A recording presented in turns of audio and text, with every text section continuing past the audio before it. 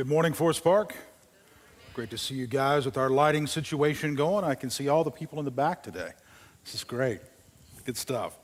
You know, I don't remember the day of the week or the hour of the day. I don't remember what I was wearing or what happened before or after. For whatever reason, those details remain blurry. I do remember the confusion, the disequilibrium that settled over me like a thick cloud. I remember my innocence falling into little pieces around me. Life was slightly altered following the moment. It happened because I grew suspicious of my early childhood history. Some things in my little 8-year-old mind didn't make sense, so I began asking questions, and then I hit the jackpot. I asked my mom if the man I had been calling dad for 8 years was really my dad, or was there someone else? In that moment, my mom told the truth. She told me the man I thought was my dad actually adopted me, and a man I had never heard of, met, or even knew existed was actually my dad, and he lived hundreds of miles away and had another family. So I had half-brothers and sisters and an origin I knew nothing about. What a bizarre experience. I filed it away in a folder and tucked it far in the back. I was 10, he was 16. I was naive, he was experienced. I was curious, he was accommodating. He exposed himself, touched me, and tried to do more. I got scared, didn't know what to do, told no one. The confusion, the fear, the unnerving emotions, I can't describe how I felt. It opened the door to a dark and complex world. And I filed it away in a folder and tucked it far in the back. Throughout my life, I filed a lot of things in folders and tucked them far in the back. So far, I was hopeful nobody would ever find them. The disappointments came, when the dark doors opened, when the demons howled, I convinced myself I'd be fine. And I was, until I wasn't. What about you? How many folders do you have? How far back have you pushed them? You know, grief piles up over time, doesn't it? Little by little, disappointment by disappointment, pain by pain, tear by tear, the lost job, the failed marriage, the pregnancy that wasn't, the funeral that was, the friend that lied, the request denied, the positive medical test result, the love that burned out. Some of us look at each pain and we convince ourselves we are fine, and we do our best to push it far in the back and move on. And we do, except we grow heavier with each step. So what do you do with the disappointments and the pain and the tragedies that you have accumulated throughout life? Do you keep pushing them down? Do you keep filing them away? Do you keep stuffing them so far in the back you hope nobody will ever discover them?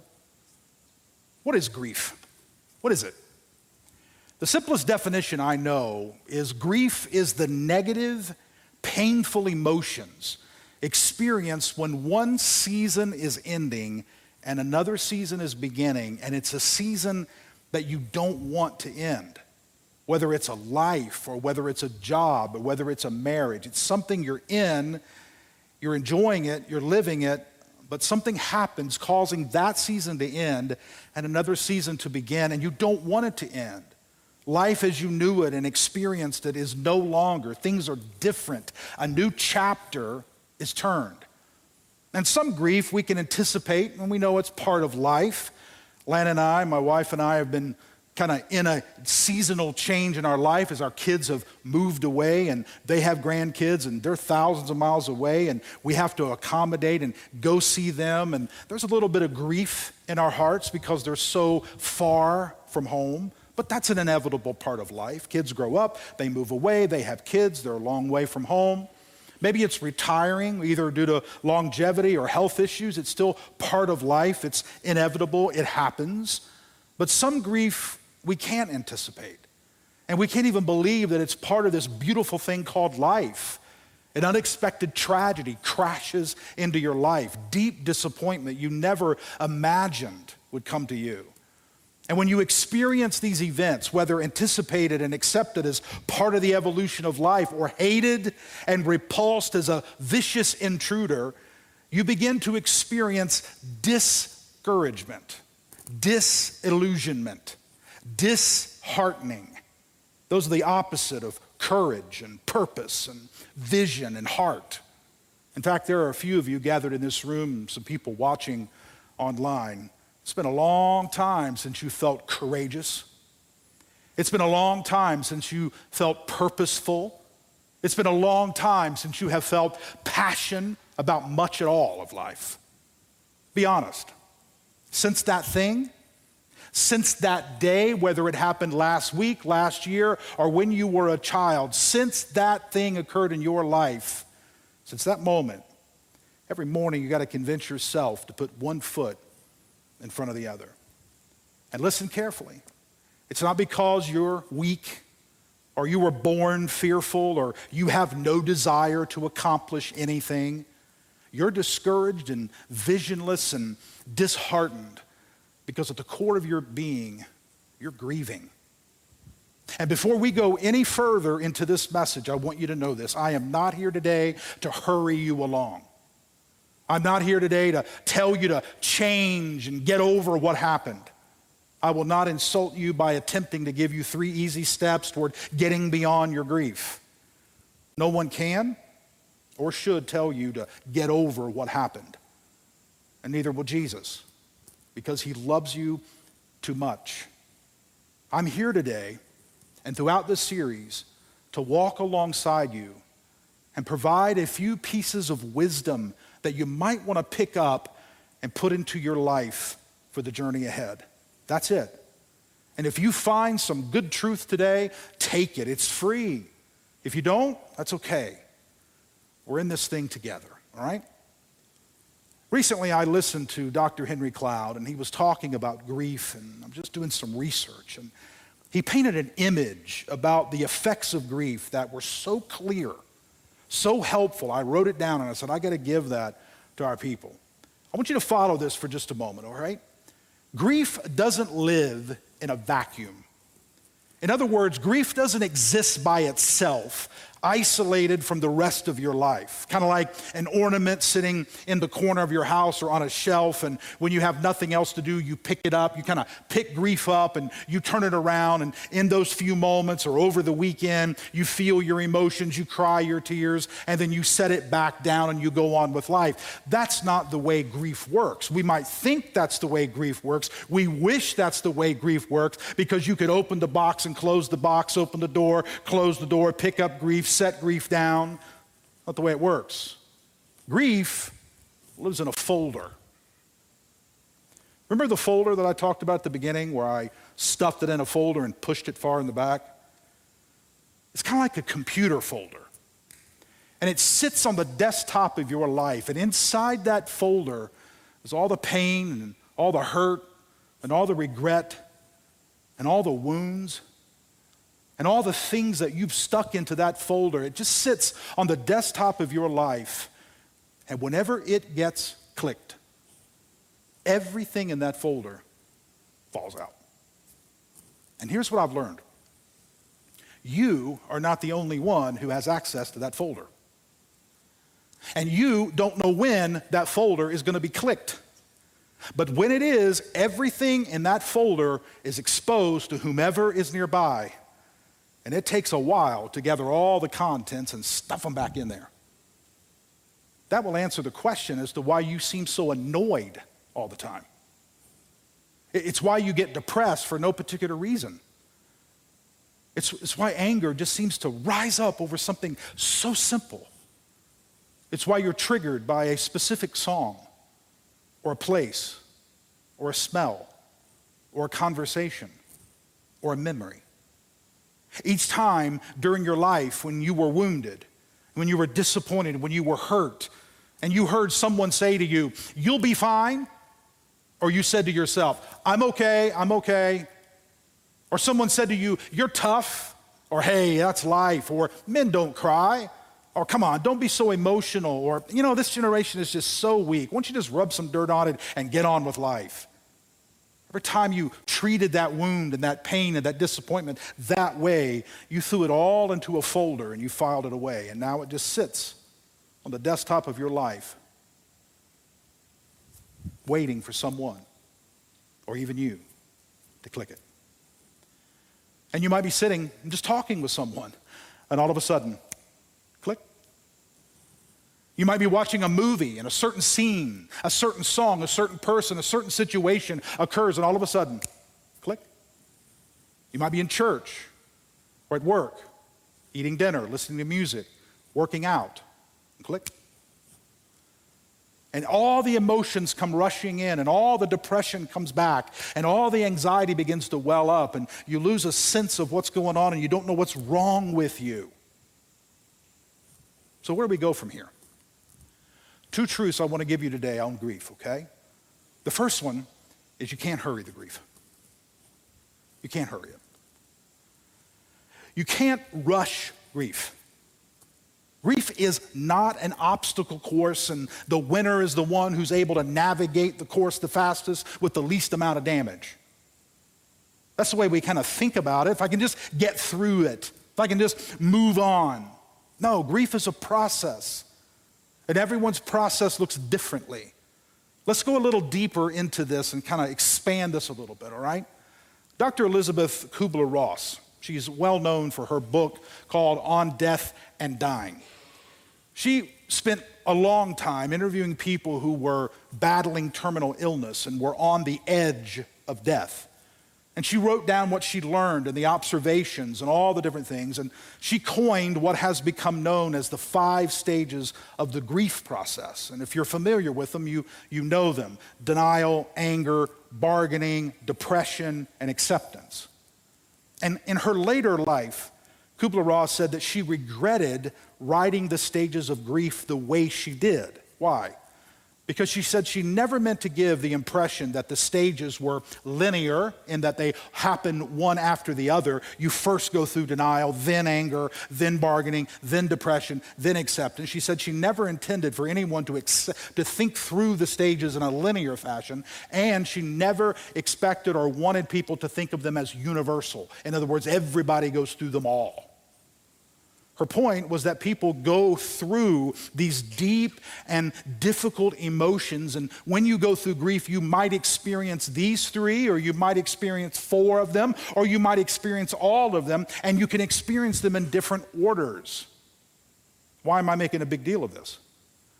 Because in the United States, kind of our Western way of thinking, we used her observations and we created a strategy of how to overcome grief quickly. Just go through these 5 stages and you'll get to the other side and you'll be fine. So just tell me where you are in the process and I'll tell you what's next, and we'll hurry up and get you to the final stage, and the final stage is acceptance, and then you can get back to life as it used to be. We're always trying to get back to the way things used to be.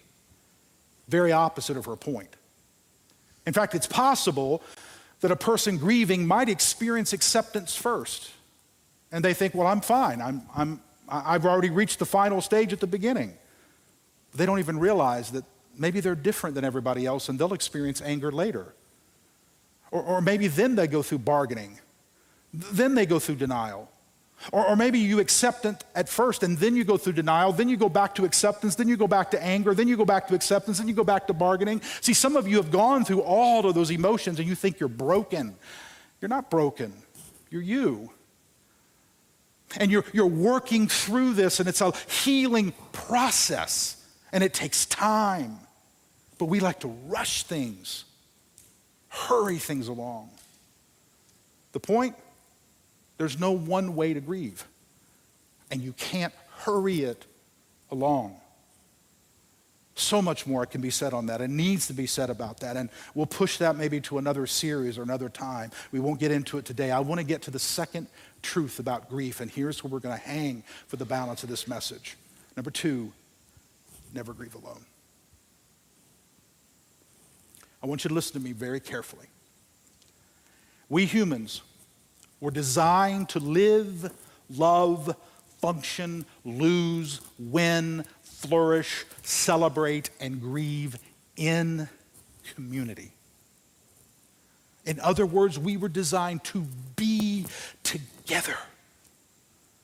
We were never designed, never put together to grieve by ourselves.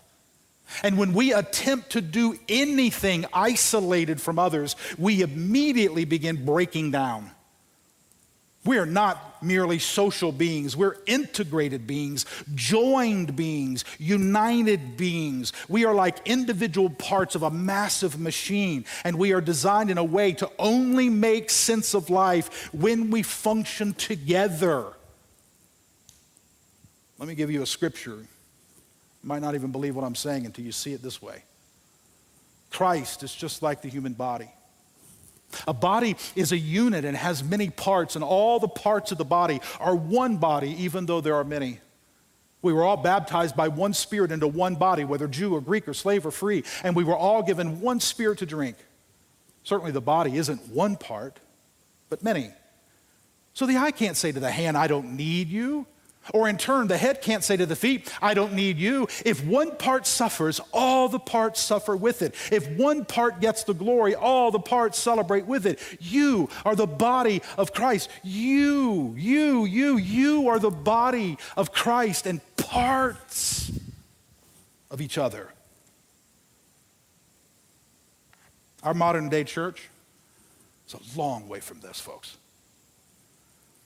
If you are a part of the body, then the only way for the part that gets wounded to heal is when the rest of the body does whatever it needs to do to rush in and help it heal.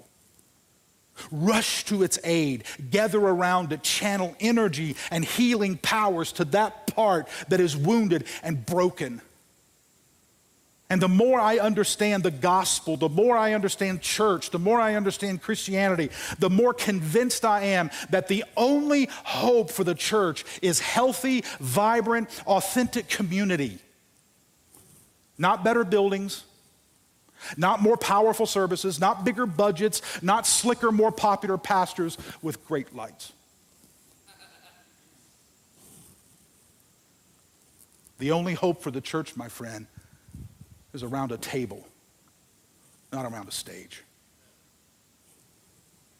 And I mean authentic community. Not community that looks good in pictures, not community that's easy to market. You know, the young white guy sitting next to the young black girl, laughing with the older Asian gentleman in a nice suburban coffee shop, sipping a latte or tea with her Apple product showing, learning to follow Jesus, hashtag love him. Not that. Not that. I'm talking about genuine community. Dietrich Bonhoeffer, a German theologian, very important that you understand is who he is, German theologian, in his masterful book, Life Together, which he wrote in 1939. So put a German theologian in 1939, if you know history, you know what's going on at this time in our world. Nazis are rising to absolute power, ready to rain down terror on the Jewish people. He is in Germany. He is writing to the German church. He's writing to Christians, but he's especially, trying to arise and trying to awaken the German church and trying to get them to see things that they weren't willing to see, very similar to what we're not willing to see today.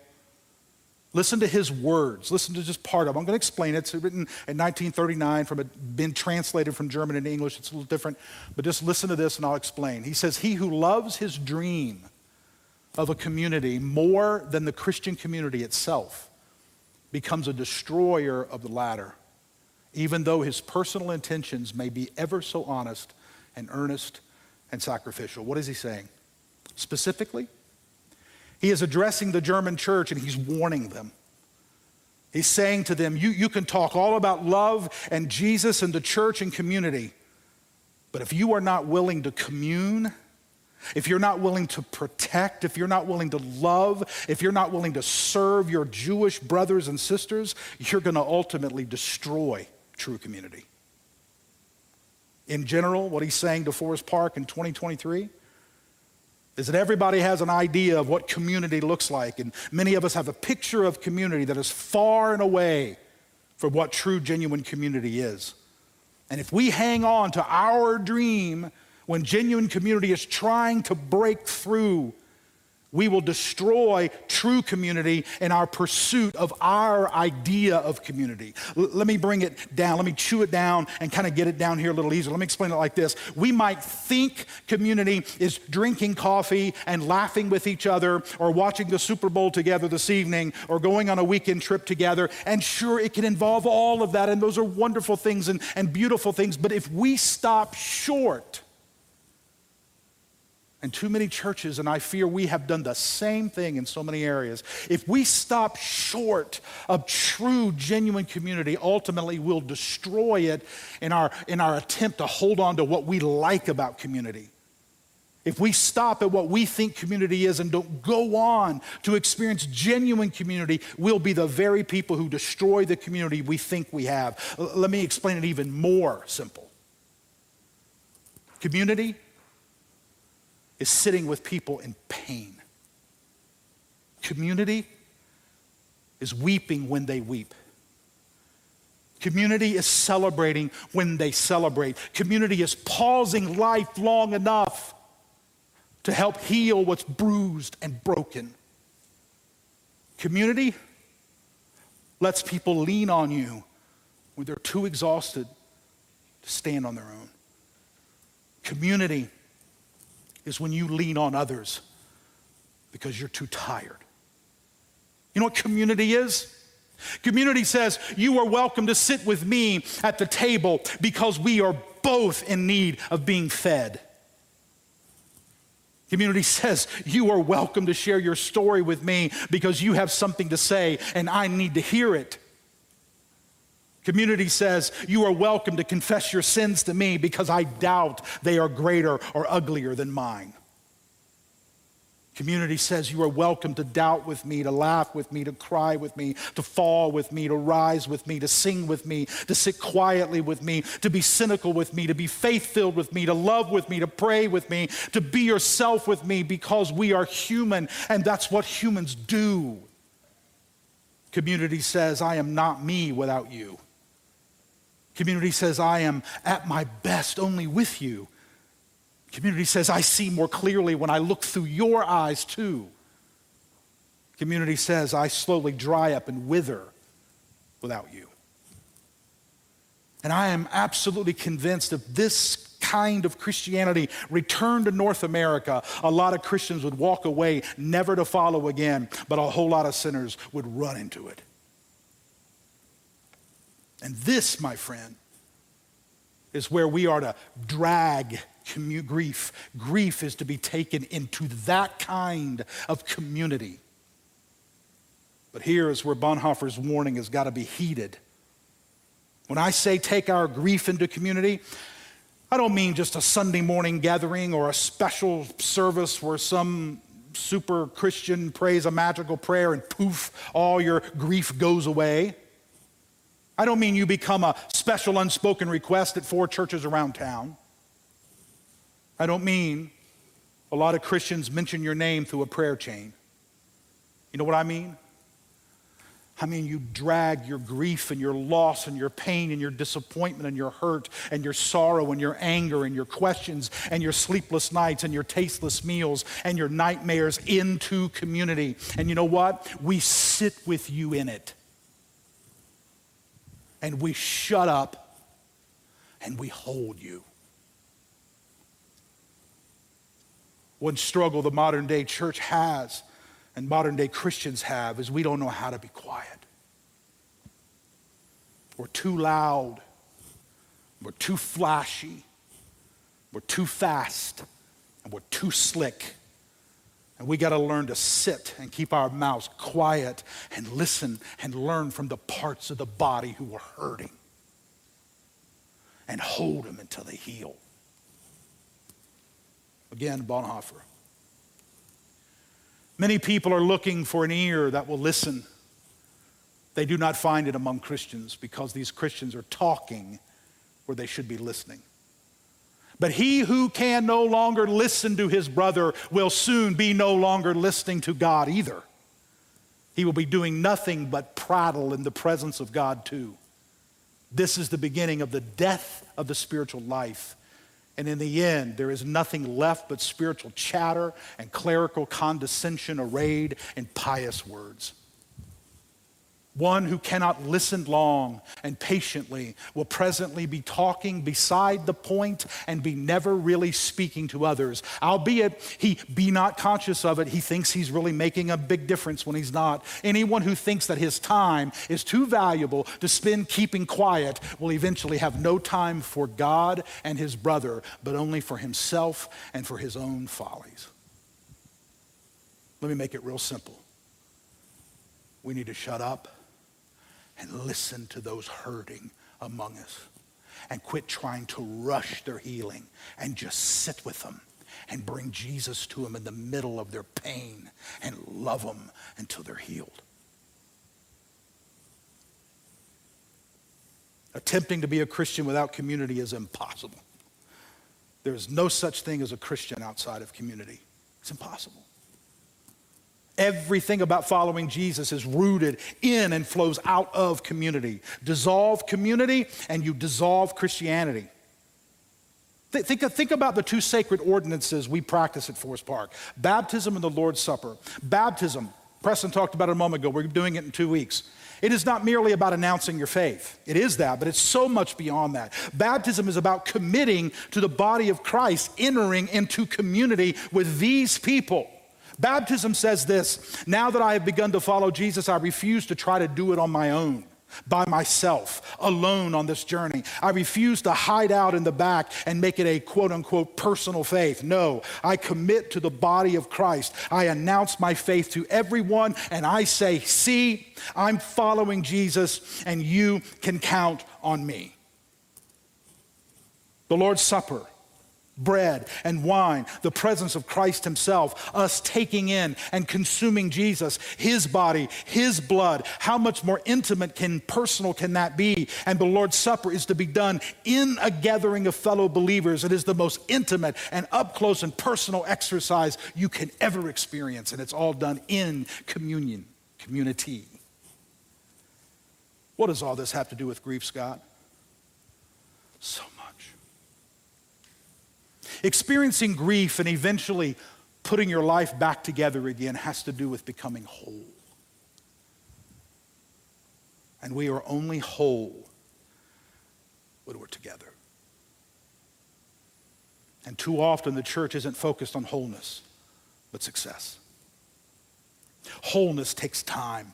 Wholeness isn't slick or pretty or marketable. Wholeness is about honesty and vulnerability and transparency. Wholeness is about slowly cleaning out the folder. Now, let me bring this down. Here's what I know about you. Grief has affected us more than we know. The way you see life, your place in life, in your world, whether God is active or passive or absent, whether you trust people, how you define love, all of it is experienced through the grid of grief. Grief has caused some of us to be bitter, others angry, some depressed. Grief has affected our marriages, our friendships, our futures.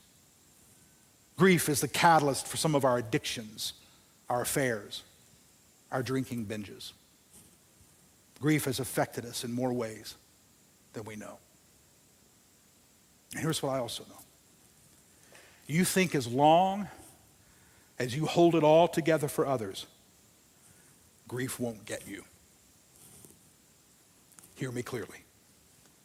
Grief is patient. It waits. It sits on the sidelines and patiently waits for you to slow down. You, my friend, will be dead long before grief ever will. So where's our hope? One day, Jesus walks into the synagogue, the holy place, and he announces He doesn't suggest, he doesn't put it up for a vote. He announces. The Spirit of the Lord is upon me because the Lord has anointed me.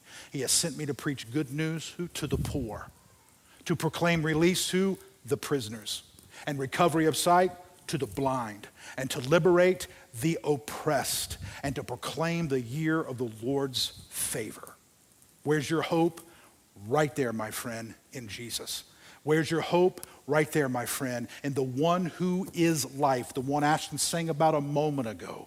We speak Jesus over every anxiety, Jesus over every depression, Jesus over every grief, every single thing that you got going on in your life. It is in his body, in his presence. In him there is life and wholeness. Now, when I got finished with this message, I underlined those four little phrases there: the poor, the prisoners, the blind, the oppressed. I thought, what a great thing to put over the front of a church. The poor, the prisoners, the blind, the oppressed. The poor, the prisoners, the blind, the oppressed. If you're not in one of these four categories, don't even come in. Don't even come inside. This is what we're about. We're about the poor, the prisoners, the blind, the oppressed. And if you don't find yourself in one of those four categories, you're the problem. So I'm not one of those four. I know that's the issue. That's the issue. Because there's not a person in this place, there's not a person watching that isn't somewhere in one of those four. You just don't see it. You don't understand yourself. That's another message. One more passage, and we're done. James 5. Confess your sins to each other and pray for each other. So what? You may be healed. You may be healed. You may be healed. Holding on to sin, holding on to wounds, holding on to addictions, holding on to secrets, holding on to things that have happened to you, holding on to all of that stuff, it doesn't just make you guilty, it makes you sick. Sick. And it's when we open ourselves and we say, here's the truth about who I am. And here's what my problem is, and here's where I'm failing, and here's what's happened to me. And here's what people has done to me, and here's the things that I've been dragging with me everywhere. And when we confess those things and we are loved in our dirt, we are embraced like the prodigal son was embraced when he smelled as bad as he smelled and his father embraced him. There's something about being held when you are dirty. There's something about being squeezed in love when you are at your worst that just brings a healing that you've never experienced before. Last thing. Have you ever wondered why tears come out of your face? Say, no, I've never thought about it. Well, think about it. I mean, when our bodies were designed, tear ducts could have been placed anywhere. Even internally, we could have just drained inside. I mean, why in our face? Why make a mess everywhere? The tears on your face aren't for you. You already know you're hurting. The tears are so other people can know you're hurting.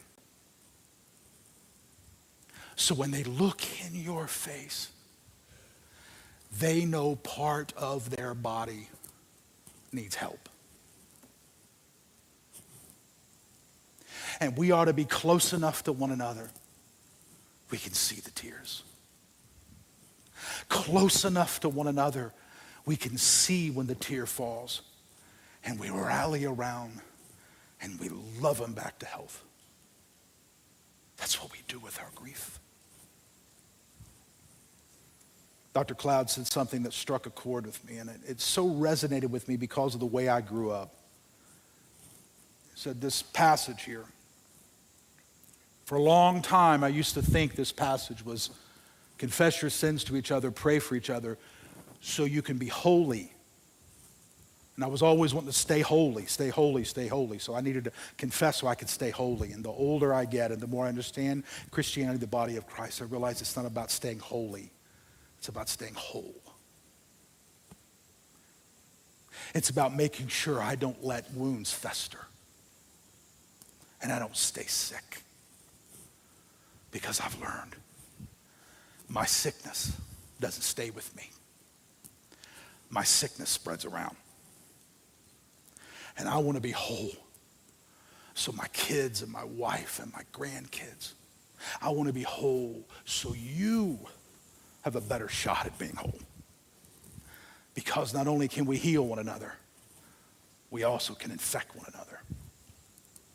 So we confess and we come clean so we can be healed and whole.